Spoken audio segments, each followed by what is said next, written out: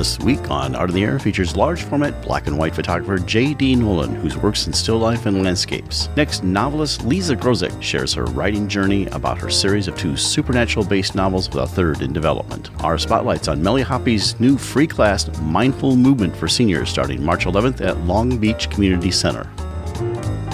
Express yourself through art and show the world your heart. Express yourself through art and show the world your heart.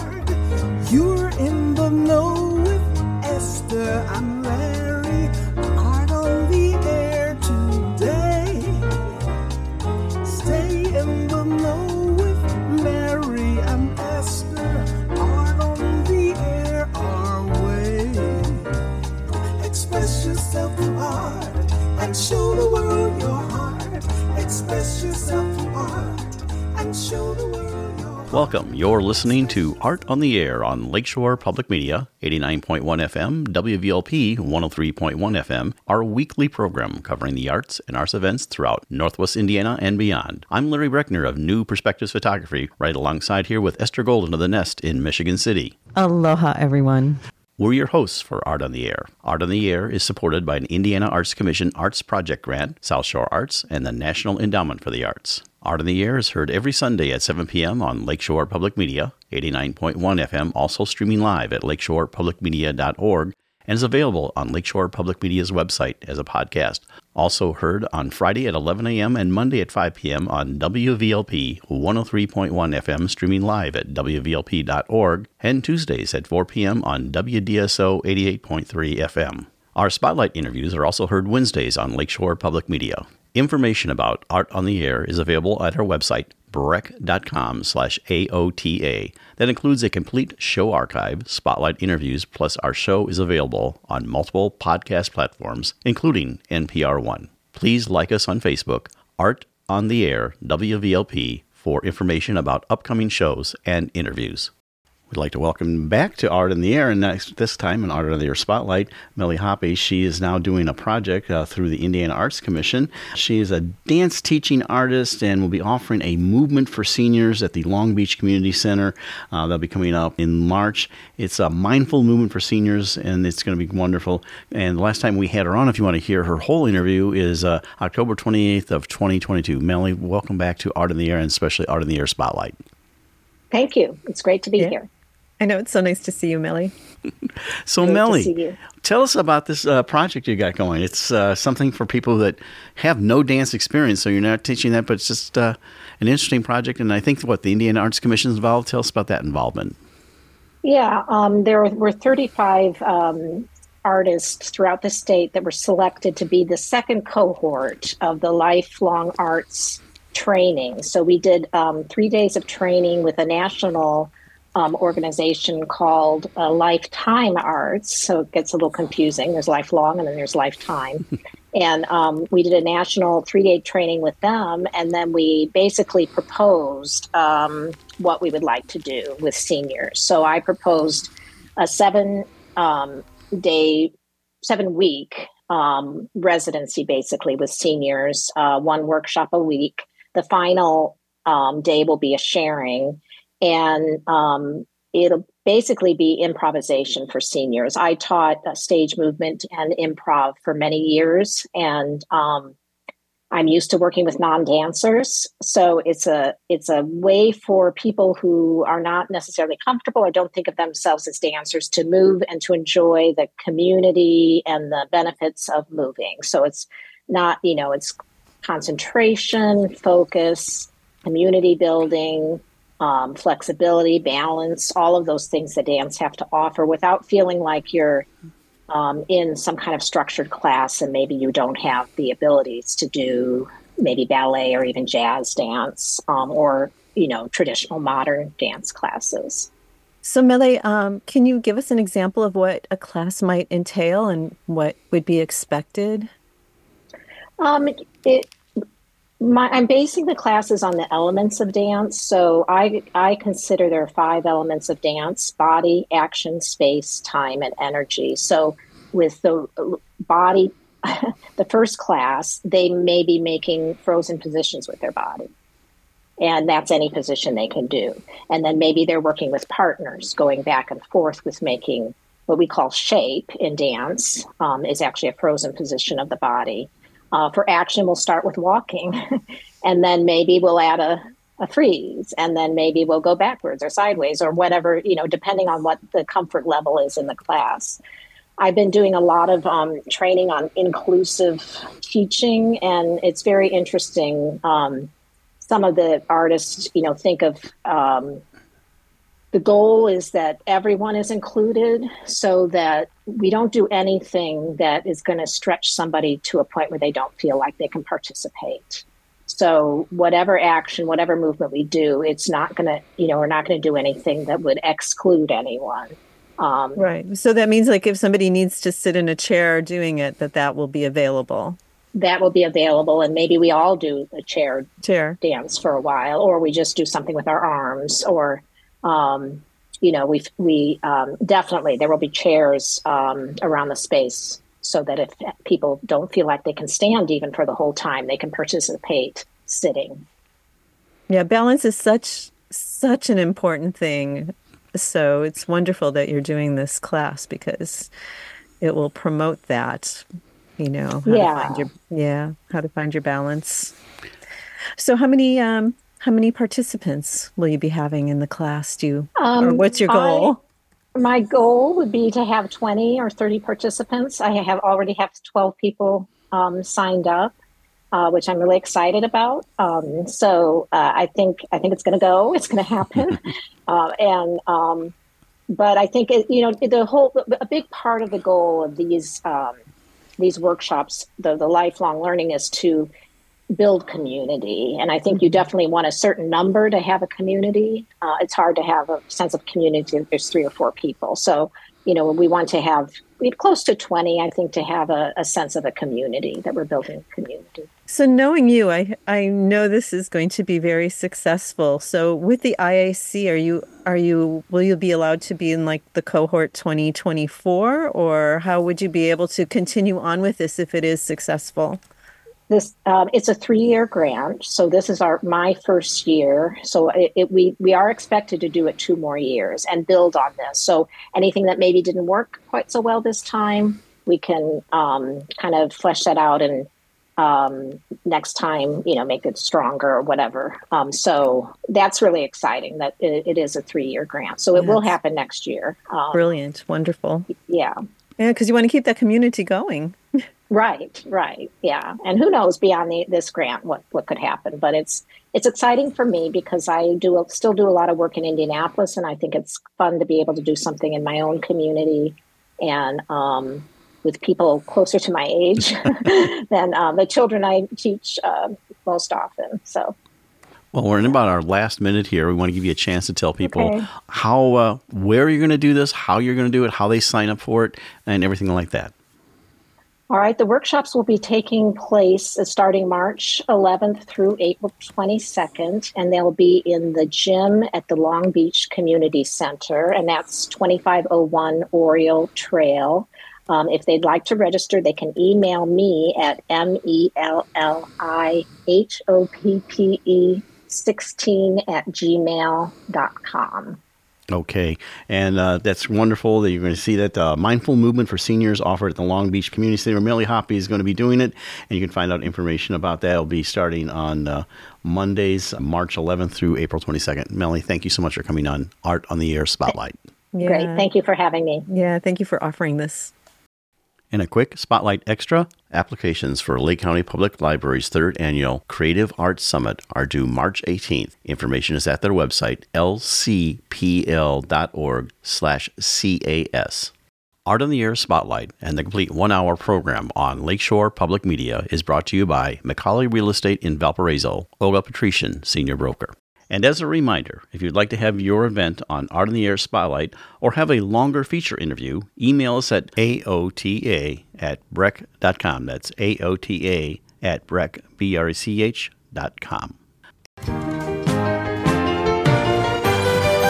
Hi there, this is Public Radio theme composer B.J. Liederman, and you're listening to Art on the Air on Lakeshore Public Radio 89.1 FM and on WVLP 103.1 FM. We would like to welcome JD Nolan to Art on the Air. JD is an Indiana-based photographer. His camera is a 4x5 large format box style camera, capturing stunning black and white images. JD is also an Indiana artisan. Thank you for joining us on Art on the Air. Aloha and welcome, JD. It's really nice to meet you.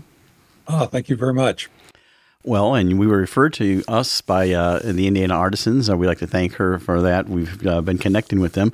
But we really want to know all about you. I always call it your origin story, how you got into photography, but even before that, how you got from where you were to where you're now. So tell us all about JD.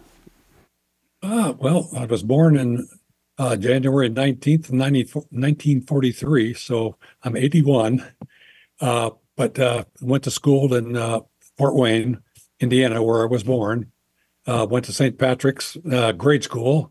And then I actually transitioned in my freshman and sophomore year to seminary, where I studied to be a priest for 2 years. And at the end of the 2 years, I decided that really wasn't what I wanted to do. So I went back to Fort Wayne and finished up at Central Catholic. And then it went to just a small college in Fort Wayne, International Business College, and studied to be an accountant. I got my degree from there, and then I got my first job was with Peter Eckridge and Sons out of Fort Wayne in their accounting department. And then I got married at the time, and my father-in-law at that time was in the entertainment business, did boat shows and things like that. And he asked me if I would come to work for him because he only had 2 daughters, the one I was married to and an older daughter who lived up in Chicago area. And so I said, oh, what the heck? I was 20 years old. So I thought, what the heck? I can try it. If I don't like it, there's always accounting I go back to. But then he passed away 3 years after I went to work for him.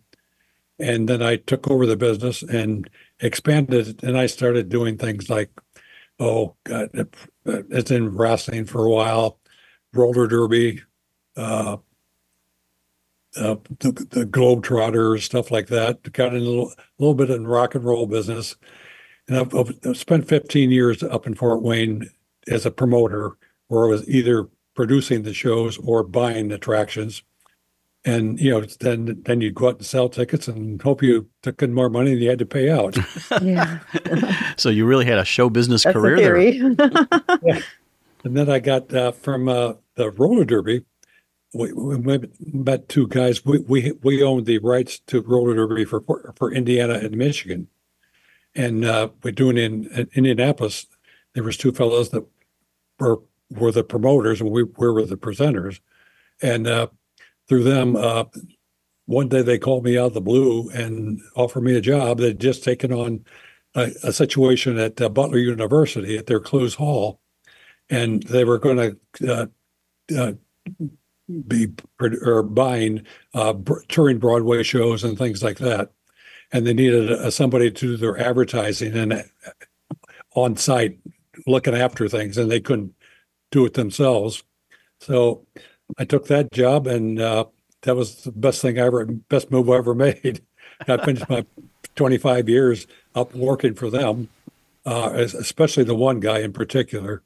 But and then I actually took over the running of Starlight Musicals, which was the big thing down there, for 3 or 4 years. And then it was a nonprofit thing. And I got kind of tired of that after a while because sometimes you didn't know where the money was coming from. and I started out in the box office. So I knew all the people in the box office, all the ushers and all that stuff. And I thought, God, if I got to face these people and I don't have any money, I wouldn't have the heart for that. Right. So I one day and told him I just can't do it anymore. And he threw a book on my desk and said, read this because you're going to be my next company manager, because he was doing touring Broadway shows at the time. And I spent 6 or 7 years as a company manager. I'd go into New York and pick up the show that was going to be there, do 3 weeks of rehearsals, and then we go out on the road all over the United States, Canada.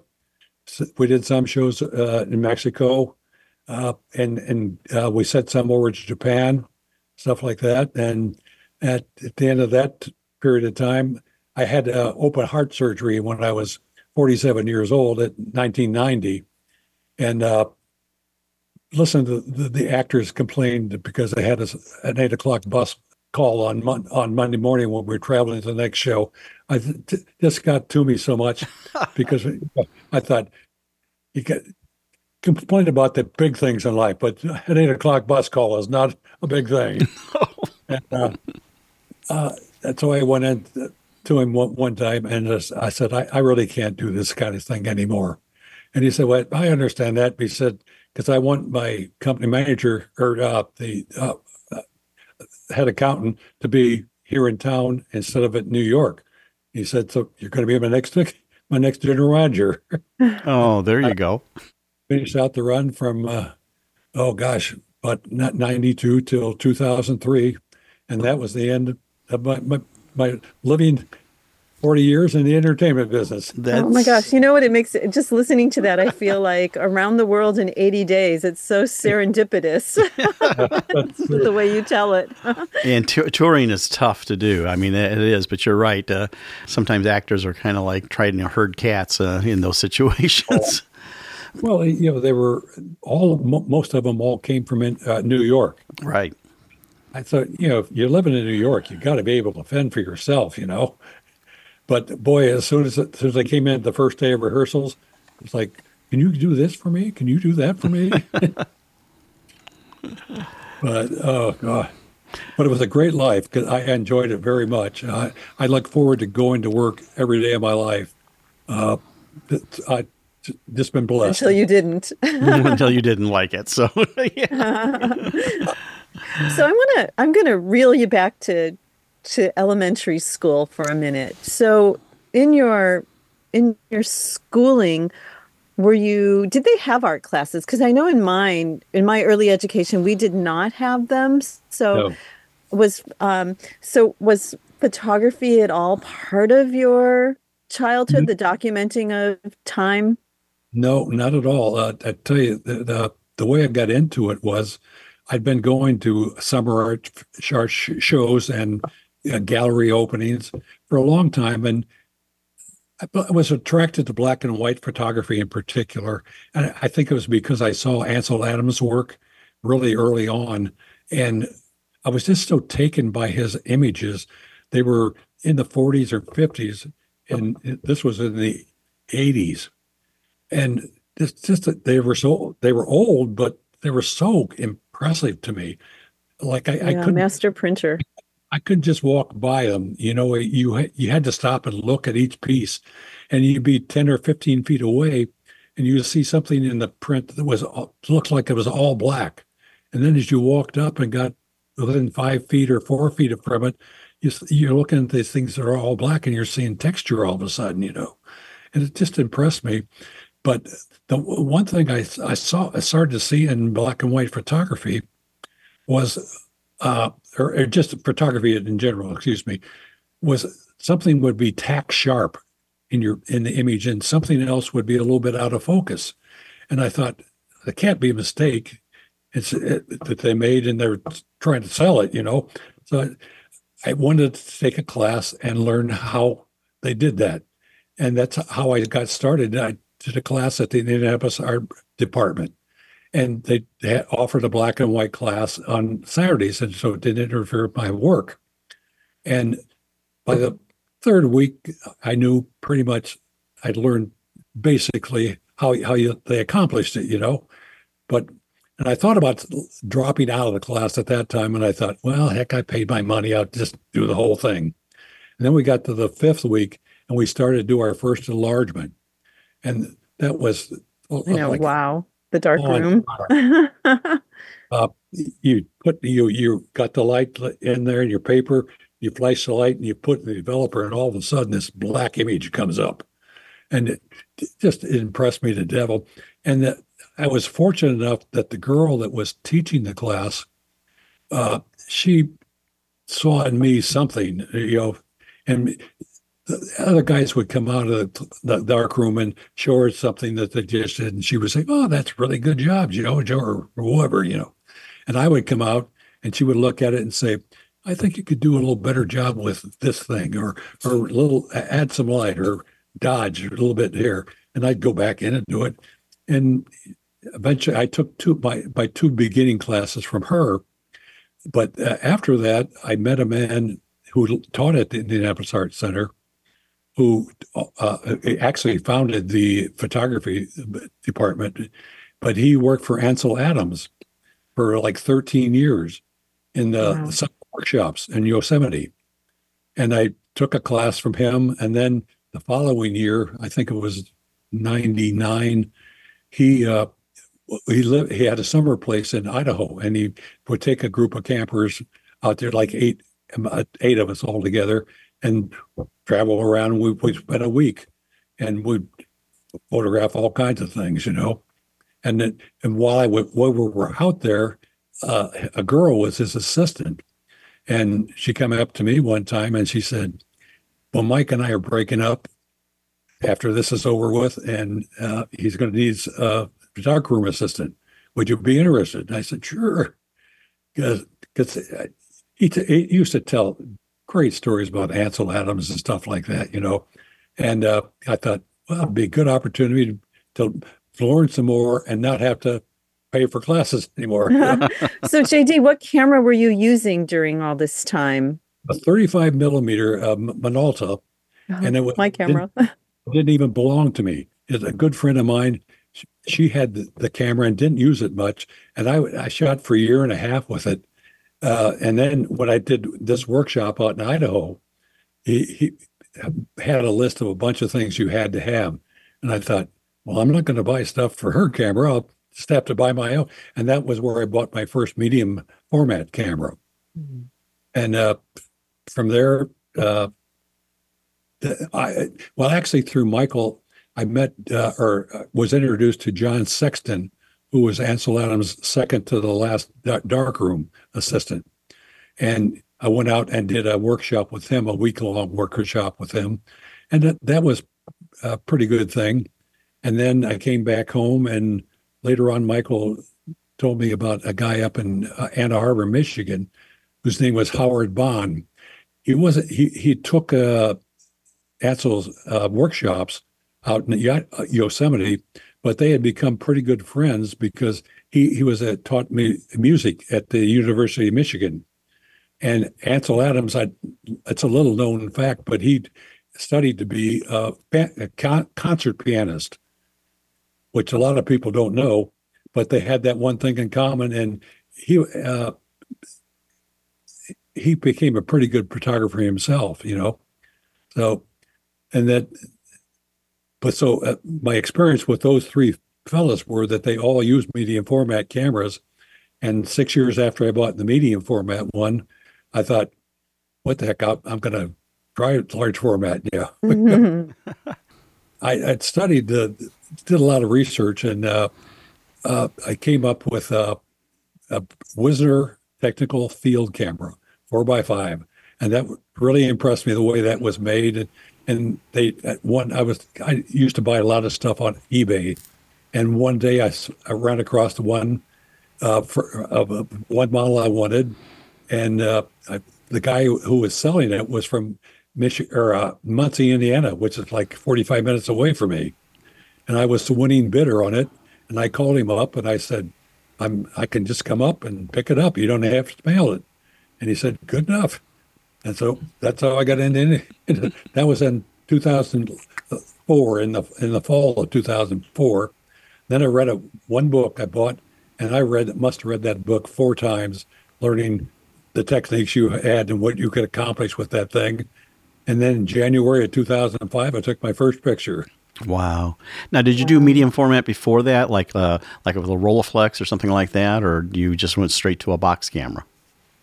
No, I went to it was like a box thing, but a small thing. It was a 6x4.5. Okay, yeah, right. So that's you've been pretty much shooting that all the time. We'll talk more about your images, but I'm curious. Have you ever dabbled in digital at all? You know, separate. You obviously not from the 4x5 camera, but have you explored that at all and seen the similarity between what you do in a darkroom and what you do like with a Photoshop, or have you even touched on that? No, I've never touched on it. I've never owned a digital camera or anything like it. Right.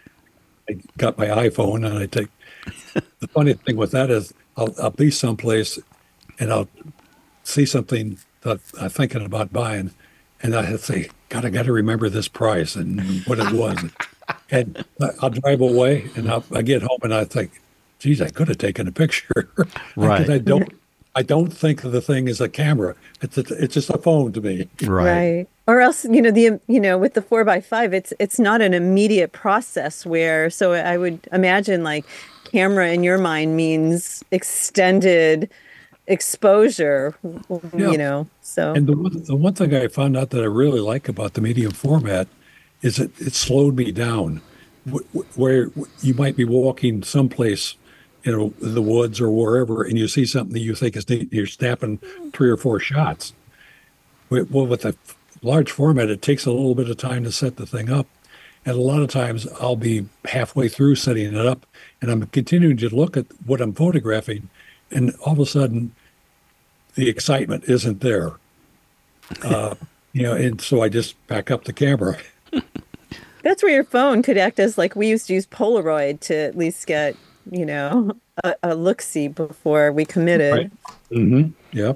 So when you purchased the first 4x5 from the gentleman in Muncie, had he been using it, and were you able to get any information from him? No? Just from watching Michael with these workshops.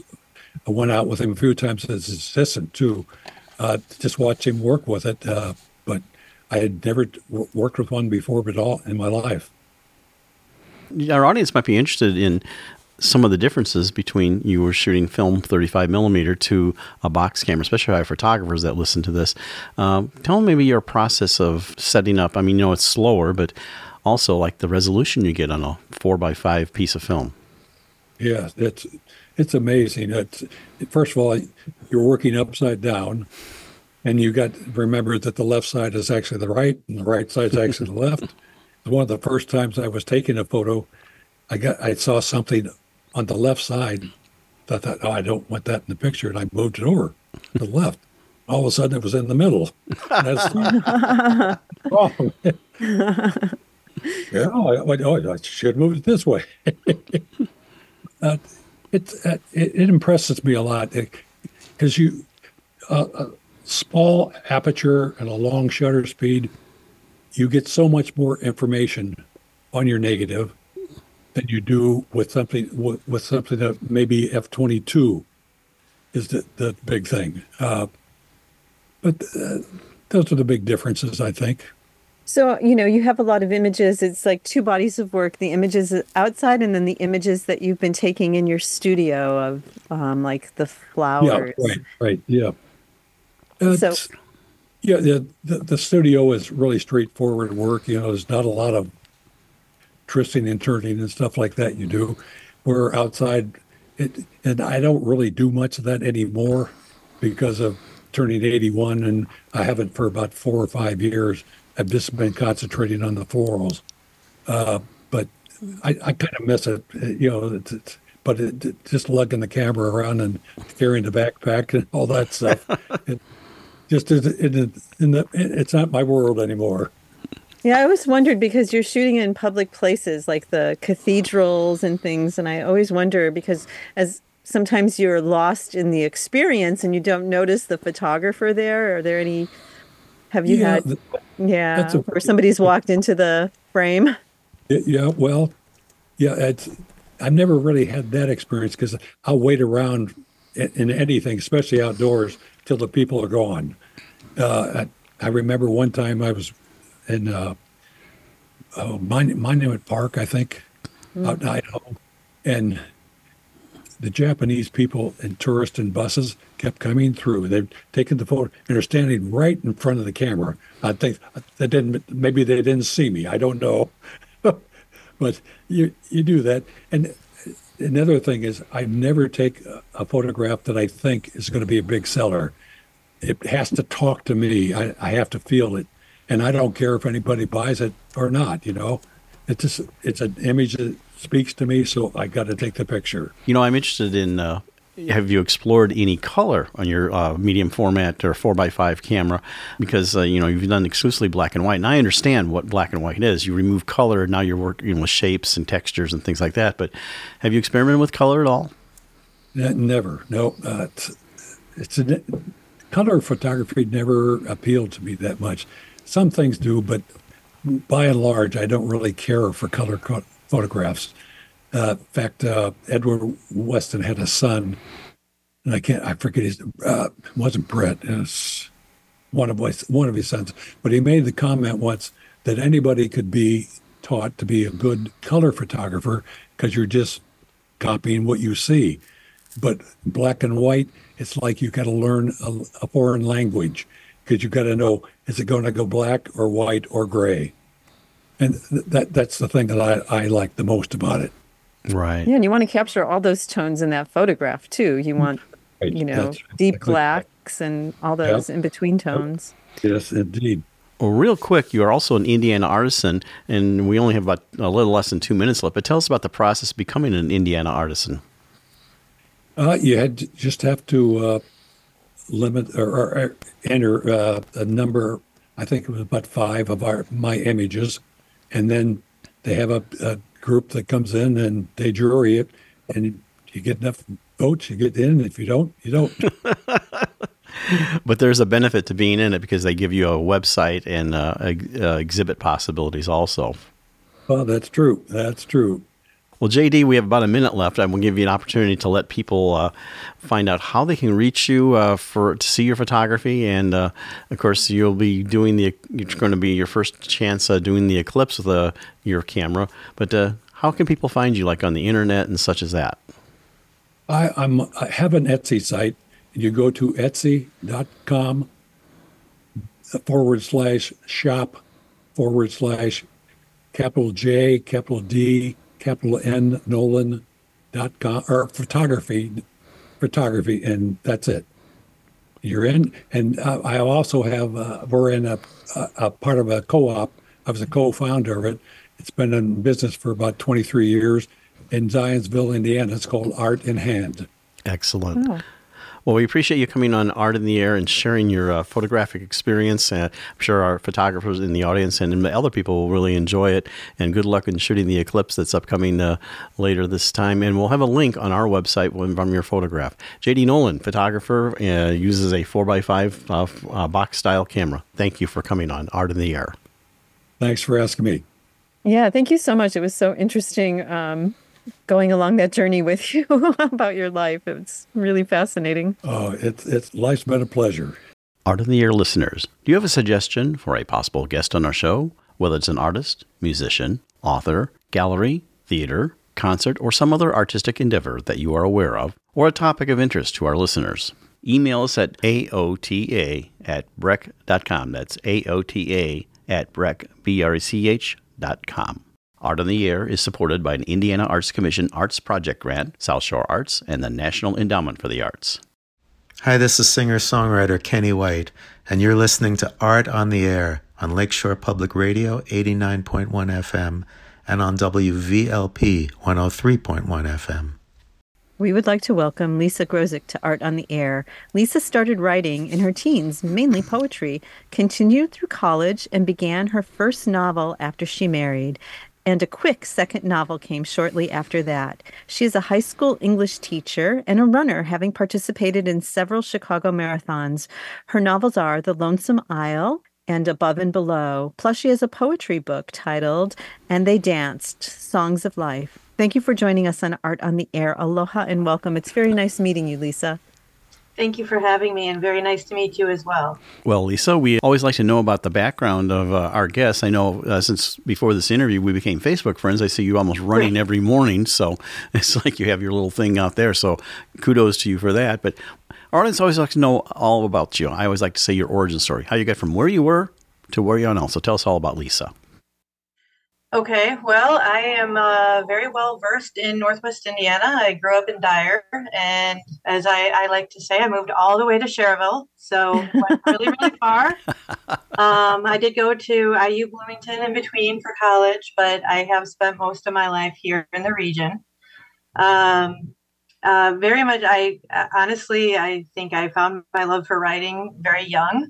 When I was probably third or fourth grade, I had an assignment where I had to write a story, and I do not remember what teacher I had that year. So it's probably a good thing because I was not happy with the grade I received. I worked very hard on that story, and I only got a C. And I think ever since then, I just wanted to write. I don't know, it spurred something in me. So, So did you ask that teacher why a C, and were they able to give you any clues? no, it was elementary. I just remember being upset about it. I think I probably cried to my mom a little bit and then just let it go. But I mean, I really didn't start writing again until high school. Were you Go involved ahead. in journalism in high school or anything like that? I was not. I've always had a bit of an artistic flair, but it's been more on the visual side. I tried drama in high school and found out very quickly that I get nervous on stage, and so having that audience in front of me was a lot of pressure. So yeah, decided not to do that. But I did find my people as far as authors go in high school. Actually wasn't even high school; it was middle school. My eighth grade middle school English teacher, shout out to Pam Miller. She inspired me. She introduced me to Edgar Allan Poe, who is probably my first love in literature. And then from there, I found my second love, and that came along in high school, and that was Stephen King. And so I always say, when I'm giving my sort of elevator pitch, when I'm talking about my books, I always say that I really, I try to model my writing after Edgar Allan Poe and Stephen King with a little less gore. That I appreciate the cleverness in their writing, and that's what I try to embed in mine. So your book was actually, what is that? Songs of Life? Is that it?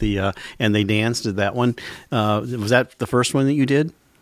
No, that one came along quite a bit later. No, that was after both of my novels. Okay. And that was actually, I went into poetry was what I started writing in high school.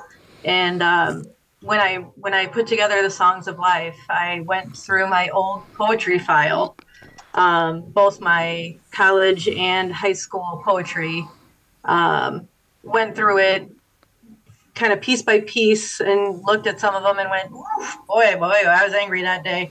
And then other ones I really enjoyed and thought, okay, these could make it in. So they kind of made the cut. And I put some from both college and from high school. And then I had written a couple pieces since then over the years. And the title piece, And They Danced, actually was something that was based on a dream that I had had. And that was relatively recently, and by relatively, I mean probably in the last 10 years. So I found it very interesting when I read that you started your novel shortly after you got married, and it deals with, good and evil and all of that. So had you had the idea before you were married and just felt that that was the time you could start it, or what was it about the marriage that brought about the novels? It was actually the honeymoon, believe it or not, and my husband. So we were out on our honeymoon. We were on Martha's Vineyard. We were actually on a bus tour, which is where I start, the Lonesome Isle. And my husband, actually, we were going past this island, and it was a small abandoned island. And both of us were like, wow, an island inside of an island. How cool is that? And he looked at me and said, this would be a great setting for a novel. And I went, yeah, you're right, it would. And it just sort of blossomed from there. I'm not entirely sure. I know we went antiquing on our honeymoon. That's when I bought my first Underwood typewriter. And I have that right up here by me on my desk. And I came home and I started writing, but it was one of those things that I wrote for a while and then I would set it down, and then I would write for a while and then I would set it down. And it took me some time, but the story just came together. What is the significance to you about the green eyes? That really stood out as as part of the character and part of the book were the green eyes. I really think I've just always had a fascination with eyes that draw you in. And honestly, most of the time they're blue, but I like green because it was different. You don't see a lot of green eyes all the time. I mean, yes, they exist, but it's just one of those things. I didn't want to do the prototypical blue, so I chose green. But it is the fact that I think you can really just dig out a lot about a person from really looking closely in their eyes. So who was your first editor? Does your husband help you with that? Say, well, hey, read this, whether you read it out loud or something like that. Is that someone who helps you edit? He's not so much a reader. No, I will. Usually it's teacher friends. I'll find teacher friends who are willing to do a beta read with the latest, because both of these novels I had revamped in the last couple of years. I didn't change the story, but I updated them. Being that those were the first stories that I read, there were some things that I felt needed to be done better. So when I was doing that, in process of doing that, I asked a couple of teachers to edit them for me. Being an English teacher, I know a lot of English teachers, so a lot of times they're usually the ones who are willing to give it a shot. Well, it's always good to have that, get the objective eye on things. So describe for, outside of your poetry books, the two books, and I guess there's going to be a third in the making, what your genre is. I mean, for our audience. So, since you haven't read it, but, give us an idea of what exactly your genre of writing is. So that's something that I actually learned a little after I started writing, because I don't really fit into the horror genre, and I don't really fit into fantasy, and I don't really fit into kind of the supernatural, but I have elements of almost all of those in my books. So I believe it best fits into the genre of speculative fiction, which I guess is best defined by that idea of speculation, speculating about things that, the paranormal, like, again, the paranormal is in there in the Lonesome Isle, but really it's kind of a mystery story. It's also a story of a family coming back together after being, blown apart by circumstance over years. So, there's a lot of realistic elements in it, but it also does have that paranormal edge to it and that mystery and suspense edge to it as well. So again, I think the best category that does fit under is speculative fiction. It might be a good point to maybe start with the first sample from the first book called The Lonesome Isle, and maybe give us a setup, then we can, go into some of the exploration of that. So if you want to read a little section of that? Absolutely. This is from the very beginning of the story. So chapter 1 begins. The night sky on the island was always the same. Stars sprinkled the black night, and there was a full moon that shone down on the sandy beach. The warm air seemed oddly calm through the treetop, though the treetops would sway periodically as if there was a wind that wasn't making it to the surface.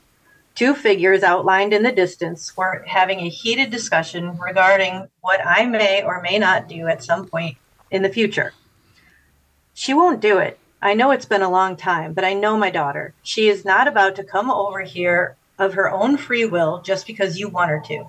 She has too much to live for. She's young and just starting out in life. I don't care how convincing you can be. She will not want to come, my mother said to the man with the bright green eyes. Oh, I think I can take care of her desires, he smiled. You're ridiculous, Dominic. She's full of life. She'll want to go back to her friends and family. Well then, we'll just have to bring her friends and family here, my pet. Don't worry. I know what I'm doing. Clarissa is just about ready, and so is Elizabeth. We'll all be together soon. And why do we want the friends and family here? She asked. Oh, it's all part of the plan, my dear. You'll see. There was that bothersome confidence again. My dream is coming to an end now. I've been having the same dream so often lately that it was more like a rerun playing on loop. Dominic was about to kiss my mother on the lips, then turn and look directly at me and wink. Then I'd wake up wondering again who the Renzen family was, who Clarissa was, who Dominic was, and why my mother, dead for the last 16 years, was arguing with him about me. Okay, and that's from The Lonesome Isle, Lisa Grozik, and it's, of course, available on Kindle, hardcover, paperback. We'll give more information about how to get those and everything like that. So you've teased what's going on with that and everything. So without giving away, can you tell us just a little bit more about the teaser audience and what's happening there? Sure. And that's honestly probably one of the things that I'm most proud of is how I kind of start that and draw audience in. And it does lead into a very convoluted story of mother and daughter, kind of how their differences, their similarities, how they've, how they form in one another and about one another, while also sharing kind of a bit of a love story. The family that comes in that's a little separate. Again, I'm trying to work around without giving too much away, but the family that comes in and how they end up being an integral part of that, the family that's in the main story, the Elizabeth and her mother. And so that all kind of gets blown up through the separation, the parallel universe, the years that they've been apart, and kind of the life that's been lived in between, and then how it all comes back together in the end. You're listening to Art on the Air on Lakeshore Public Media 89.1 FM, on WVLP 103.1 FM. How do you personally begin your work? Do you lay out chapters? Do you know where it's going to wind up? I do not. How long does it take to develop the characters? When do you meet them in the process? I am a classic, I write it as it comes kind of writer, in which that tends to get in my way sometimes. There are times where I wish I could be a planner when it comes to writing my novels, but I've never been a planner. Even, back in college, I actually tried it. I tried to listen to my teachers at one point, and, I wrote an essay where I let it sit for a while. I had it done well ahead of time, let it sit, came back to it, did some editing, turned it in, and it didn't do poorly, but it was not the best grade I've gotten in college. I usually work well under pressure. So interestingly enough, when I wrote The Lonesome Isle, I actually had a whole other character in there. And through the course of writing the story, he just sort of petered out. And so I took him out. And I found the story didn't miss him. And then one of my main characters, who, again, I don't want to reveal too much about, but one of my main characters actually followed an entirely different path than I had first laid out for that character. So it definitely, I write as I go. Sometimes I try to loosely sketch out, like with this last book, I know where I want it to end.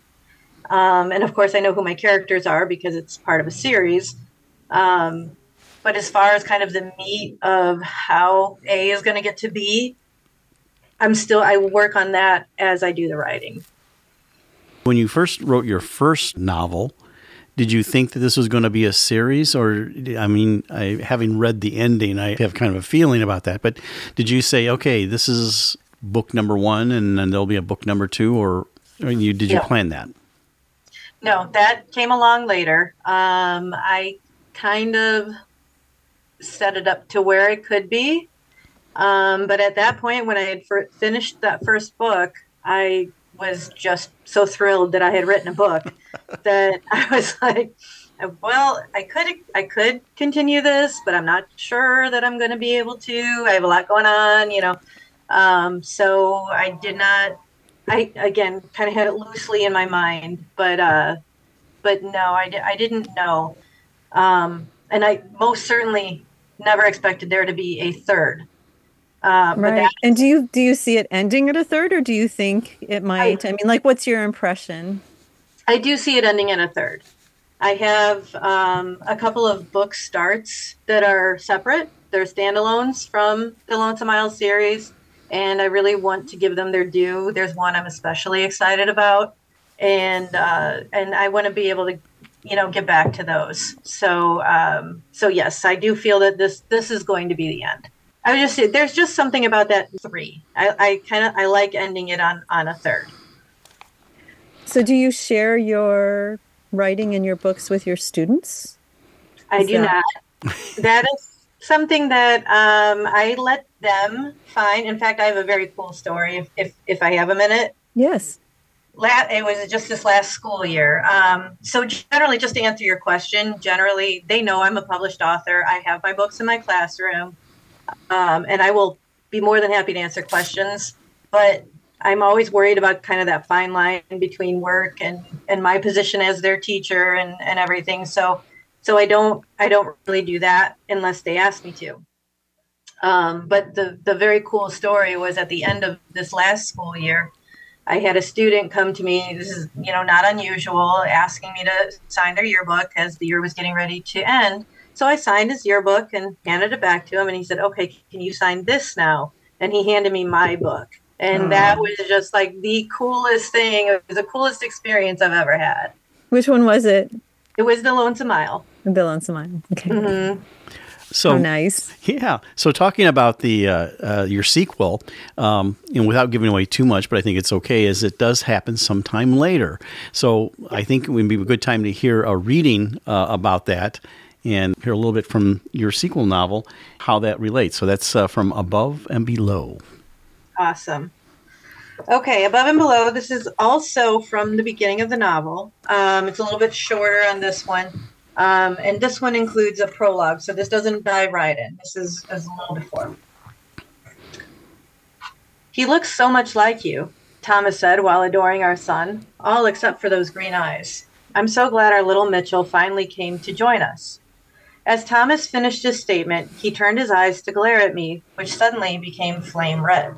His face quickly elongated, and his features became razor sharp. He seemed to be struggling with a screen that wanted to break through his locked jaw. His agonized expression only lasted a moment, and then he broke into the sweetest, most charming smile. This was no longer my husband of 6 months. This was the man that tried to take me away from everyone that I loved. Dominic's eye color turned the superficial green that it had been during the time I'd known him. They were the emerald green that I could never quite get enough of, the same color of the sun that he was still cradling in his arms. A terrified sound came breaking through the surface, and before I knew it, Thomas was in a panic. Lil, Elizabeth, honey, wake up. It's just a dream. You're safe. Honey, you're safe with me." Thomas's arms were around me, holding me tight, comforting me with their strength. The screams stopped, and the tears began. As usual, Thomas rocked me gently, like I was a child, and waited for it to stop. "This can't be good for the baby," he lamented while he held me. "I know it's hard to do, honey. But honey, Dominic is dead. We watched him die. He's not coming back. You have nothing to fear." And then they'll tease into the third book. In our last few minutes here, we take the next story, and so we're going to follow the same characters. Is that going to happen like on the tail end of your second book, or does it? Yes, that one time-wise or timeline-wise is going to come about just after the end, maybe a month or so, but certainly not several years later. Same locale. Everything will be the same locale. Yes. And okay. Yes. Do you have a title pick for it yet? Dividing Lines. Okay, excellent. And then you have some other books in the works. Are those going to be in the paranormal genre, or are they going to be something completely different? I have one that's in the paranormal genre, and that is the one that I'm most excited for. That is the one that I mentioned.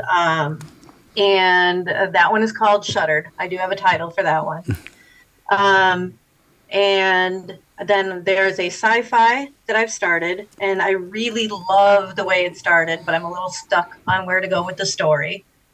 And then I have a little bit more of a personal story that's certainly not in the paranormal genre at all. So that one is kind of on the back burner, and we'll see if I ever get to it. Okay. Are you still writing poetry? Here and there, not very often. It's something I want to get back to. I just usually it's one of those things I would love to do more. I just don't often find the time. And I've actually recently found a love for photography. But I usually do that while I'm running. So. Well, real quick, one thing, where do you write? Do you write at your desk? Do you have a disciplined time that you do that? You say so much every day, or is it the weekend, or what? I have a desk at my head, actually the one I'm sitting at right now. And this is typically where I do my writing, and I do tend to zone in. And so I don't follow a great schedule. I kind of schedule in here and there when I can find the time.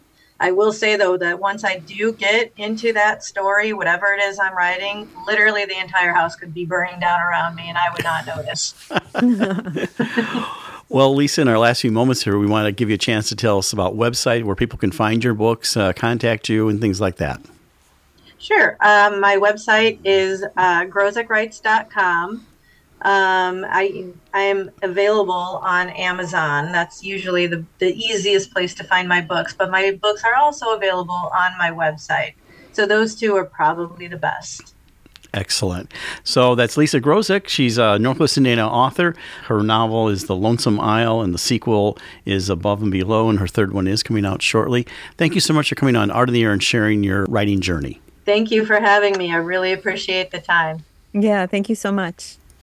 We'd like to thank our guest this week on Art on the Air, our weekly program covering the arts and arts events throughout Northwest Indiana and beyond. Art on the Air is heard Sunday at 7 p.m. on Lakeshore Public Media, 89.1 FM, also streaming live at lakeshorepublicmedia.org, and is available on Lakeshore Public Media's website as a podcast. Art on the Air is also heard Friday at 11 a.m. and Monday at 5 p.m. on WVLP 103.1 FM, streaming live at wvlp.org. Our Spotlight interviews are heard every Wednesday on Lakeshore Public Media. Thanks to Tom Maloney, Vice President of Radio Operation for Lakeshore Public Media, and Greg Kovach, WVLP's Station Manager.